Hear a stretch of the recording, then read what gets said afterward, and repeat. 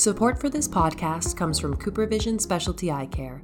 CooperVision Specialty Eye Care is dedicated to addressing the unmet needs of practitioners and patients worldwide whose ocular challenges compromise not only vision, but quality of life. Their unmatched portfolio of specialty lens designs includes the following brands: Blanchard, GP Specialists, No. 7 Contact Lenses, Paragon, ProCornea, and Soflex. Learn more at coopervisionspecialtyeyecare.com. The Globalized podcast is brought to you by CooperVision Specialty Eye Care. The presenters are paid consultants. Hello, this is Dr. Melissa Barnett, Principal Optometrist at UC Davis Eye Center. Thanks for joining us for this episode of the Globalized podcast series. Today, we're pleased to have Dr. Steve Vincent, Associate Professor of Academic Lead Research at Queensland Technical University School of Optometry and Vision Science in Australia. Thank you for joining us, Steve. Thanks for having me. In today's podcast, we're going to talk about primary research on the relationship between corneal health and contact lenses from down under. This from a scientist renowned for the outstanding quality of his work and publications. We may also delve into what drives this passion for excellence. Let's get started. Steve, you are well known in academic circles as a specialist in corneal research. Please share a bit about your background, where you live, and your career path. Sure. So I'm down under in Brisbane, Queensland, Australia.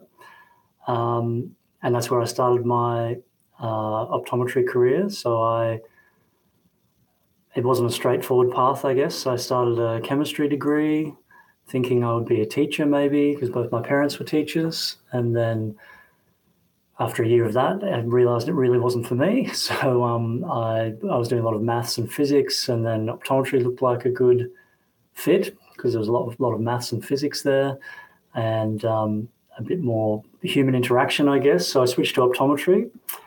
And at the end of my degree, I was quite interested in research, but I didn't know how to take that pathway. So I went down the clinical pathway, and I practiced in Melbourne for a number of years. And then I saw an opportunity at the University of Melbourne to do some contact lens research as a very low-level research assistant, which I thought would be interesting. So I jumped at that. And then after a few years there, decided that, that was really what I wanted to do. So I came back to Brisbane and pursued a PhD in the lab where I currently work now, 15 years later. What an amazing story and path. I've had the pleasure of knowing you for many of those years and working with you too. Queensland Technical University has a School of Optometry and Vision Science. Please describe the curriculum and tell us a little bit more about the university. So our optometry program is, when I studied, it was a 4-year program, and now it's for the last sort of 10 years or so, it's a 5-year program where we have it's a 3-year bachelor degree, so Bachelor of Vision Science. So students come in typically straight out of high school, 1 year of sort of basic science, and then another 2 years of optics and preclinical training. And then some students will exit there and pursue medicine or dentistry or some other path. Not many, but some do. And then the remainder who want to go on and become optometrists, they'll do a 2-year clinical master's. And that's where they really do all of their clinical training, primary care, contact lenses, everything to be able to register as an optometrist. So 5-year program now, and our graduates finish with therapeutic endorsement, which is the main change in the last sort of decade or so. The program's been around since we had our 50-year reunion a few years ago. So that's the official university program since the 1960s, I guess. And then prior to that, optometrists in Queensland were trained sort of as an apprentice model, I guess, before it became an official degree. Steve, you've published numerous publications. on the effects of scleral lenses on the cornea. What areas remain the most challenging? We've discussed intraocular pressure, endothelial cell health, oxygen requirements, limbal stem cells, so many different areas. Which of these are the most challenging for you, and what do we have yet to learn?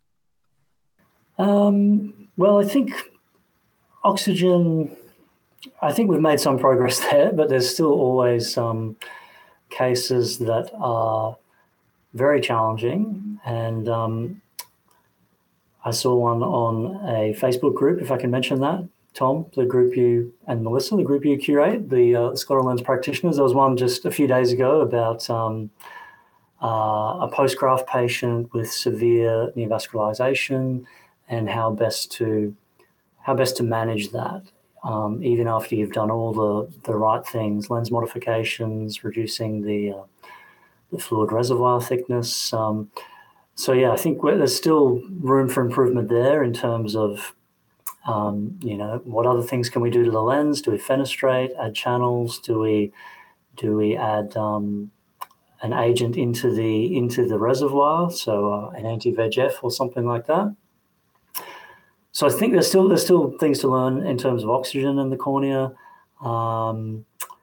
But other things that I think really need to be solved still is the midday fogging, which I don't know if I'll solve that one. Maybe Maria in Houston is working on that. She can take the lead on that one. And I think the front surface optics is really exciting, and the guys in Houston are doing great work there as well. So I'm looking forward to see what everyone else does in the next 10 years. The midday fogging is an issue that never goes away. In fact, I'm going on Friday to assist with a patient with a local optometrist who has issues with it, and I'm going to try to help him out. So that's something that all scleral lens practitioners face at one time or the other. And you brought up channels and fenestrations and the fitting philosophy. I think that really is the future. Those are tools that we utilize to really help in those fragile graft patients, those who have neovascularization, those that have very complicated corneas. And I look forward to many more companies embracing these technologies in the near future. Support for this podcast comes from CooperVision Specialty Eye Care. CooperVision Specialty Eye Care brings an impressive portfolio of life-changing specialty lenses to ECPs across the globe, empowering them to differentiate themselves while positively impacting the lives of their patients. You'll find a comprehensive collection of advanced scleral, Ortho-K, and RGP lens designs from the highly respected brands that now comprise CooperVision Specialty Eye Care. Products include OneFit, IC, Paragon CRT, Dreamlight, Senso, and so many more, all of which are backed by the promise of continuous innovation, best-in-class service, and a refreshing perspective to solve unique and challenging vision issues with a customer-first perspective. Let CooperVision Specialty Eye Care lead you on a journey of changing patients' lives and improving practice profitability. Learn more at CooperVisionSpecialtyEyeCare.com. So which courses do you teach at the university, and how many postdocs are under your direction? So teaching, obviously I teach a lot of contact lens. This is year 4 of our program is sort of the main area that I teach, which is didactic and practical contact lenses. So softs and rigids, and then in the second semester we have specialty lenses, so Ortho-K, sclerals, hybrids, and what have you. And I also teach low vision rehabilitation, so managing patients with impaired vision, whether that's through contact lenses or other optical or non-optical aids. So that's my main teaching areas. I teach a little bit of eye disease as well. That's in year 3. And in terms of postdocs, so research, I always have one sort of undergraduate or master's student group doing a project in the lab. So there's about 5 or 6 students in that group, and then Currently, in terms of PhD students, I have one PhD student at QUT working on anterior segment OCT image analysis, so how to simplify that for practitioners, and a student in Hong Kong working on new lens designs for ortho-K for high myopia, and that's a long-term clinical trial. That's fantastic. What do you enjoy most about working within this academic community? Yeah, well, I love the freedom. So I love, I guess I really like the process where you can come up with an idea and sort of read up on it, do some pilot studies, and then maybe go to a full-blown study and try and solve it, and then publish it and share it with people in the community who are interested in that. So yeah, I like that process. You can kind of explore things as far as you're willing to take them. And I like working with other people. So yeah, I mean, if I was just still in my optometry practice in a clinical role, I wouldn't have the opportunity to work with people all around the world, which I've done, and I've published with both of you. So yeah, stuff like that, opportunities like that would never have happened for me, I think, if I just stayed in a clinical path. So yeah, it's really opened a lot of collaborative opportunities for me. And with that collaboration, how in the world do you have time to publish so much? It seems like I'm always seeing your name every time I open PubMed.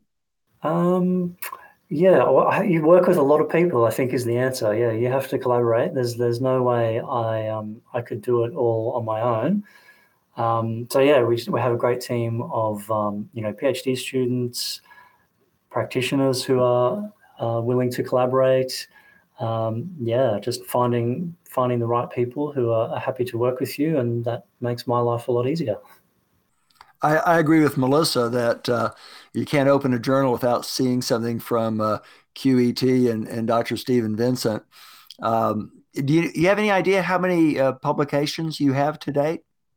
I do, because I looked at it yesterday. It's 130. That's Very fantastic. impressive. And very good publications, I might Excellent add. publication. Always groundbreaking, Stephen. Always. Well, we just hope that they are translatable and clinically relevant, I guess, is the goal. Oh, is that a veined invitation to a certain meeting where No, things are clinically relevant and useful? I've heard of that. Yeah, well, I think that's probably the goal of most health researchers. I think they want to have practical outcomes for practitioners, because deep down they are practitioners, I think.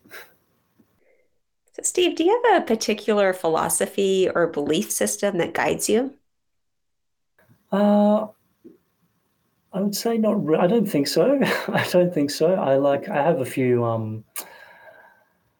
few sort of sayings that I like, and may have subconsciously guided me over the years. There is a saying, and this is Richard Feynman, the famous physicist, who in Australia we would call a smart ass, I think. But I enjoy his. He has a lot of very wise, obviously, but his saying that I enjoy the most is, "You are here to change continuously." I think the full saying is, you have no responsibility to be who you were 1 year ago, 1 month ago, or 1 hour ago. So you are here to change continuously, and I think that's kind of guided me over the years. I think, changing career path, changing research topics, sort of just guiding certainly my career. But yeah, how I have looked at life, I guess, and trying to understand my life once I had kids, basically. That really helped me a lot. You're meant to change. I enjoy reading physics as well, Stephen. And your quote from Feynman reminds me of a book by Freeman Dyson, who is involved in a lot of physics innovation. And his autobiography is called "Disturbing the Universe," and I think that's very, very catchy. We're all kind of disturbing the universe in our own way, and hopefully for the benefit of our patients and humanity as a whole. Steve, we always have a question that we ask on Globalize, and I know it's a kind of a tough one. The world is full of many fascinating places. If you could travel anywhere in the world today, where would it be? Yeah. Well, there's a lot of places I'd like to go to right now in terms of conferences and things, but I would love to get back to the States. My eldest kid is just getting to the stage of a lot of curiosity around Disneyland. So I think a trip back to the States would be fantastic. And closer to home, maybe just a trip to New Zealand would be nice. That's our neighbour next to Australia, and that's what my wife and I went there for our honeymoon many years ago, and haven't been back since. So we would really like to go there. Maybe that's the next one. Two great options. I hear New Zealand is beautiful. It's amazing, yeah. I've been to Australia, but not New Zealand. Well, Dr. Vincent, it's been a pleasure speaking with you today, and thank you so much for being here. And thanks to our listeners for joining today's podcast. We hope you'll tune back in for future episodes of the Globalize with Melissa Barnett and Tom Arnold podcast series. Thank you.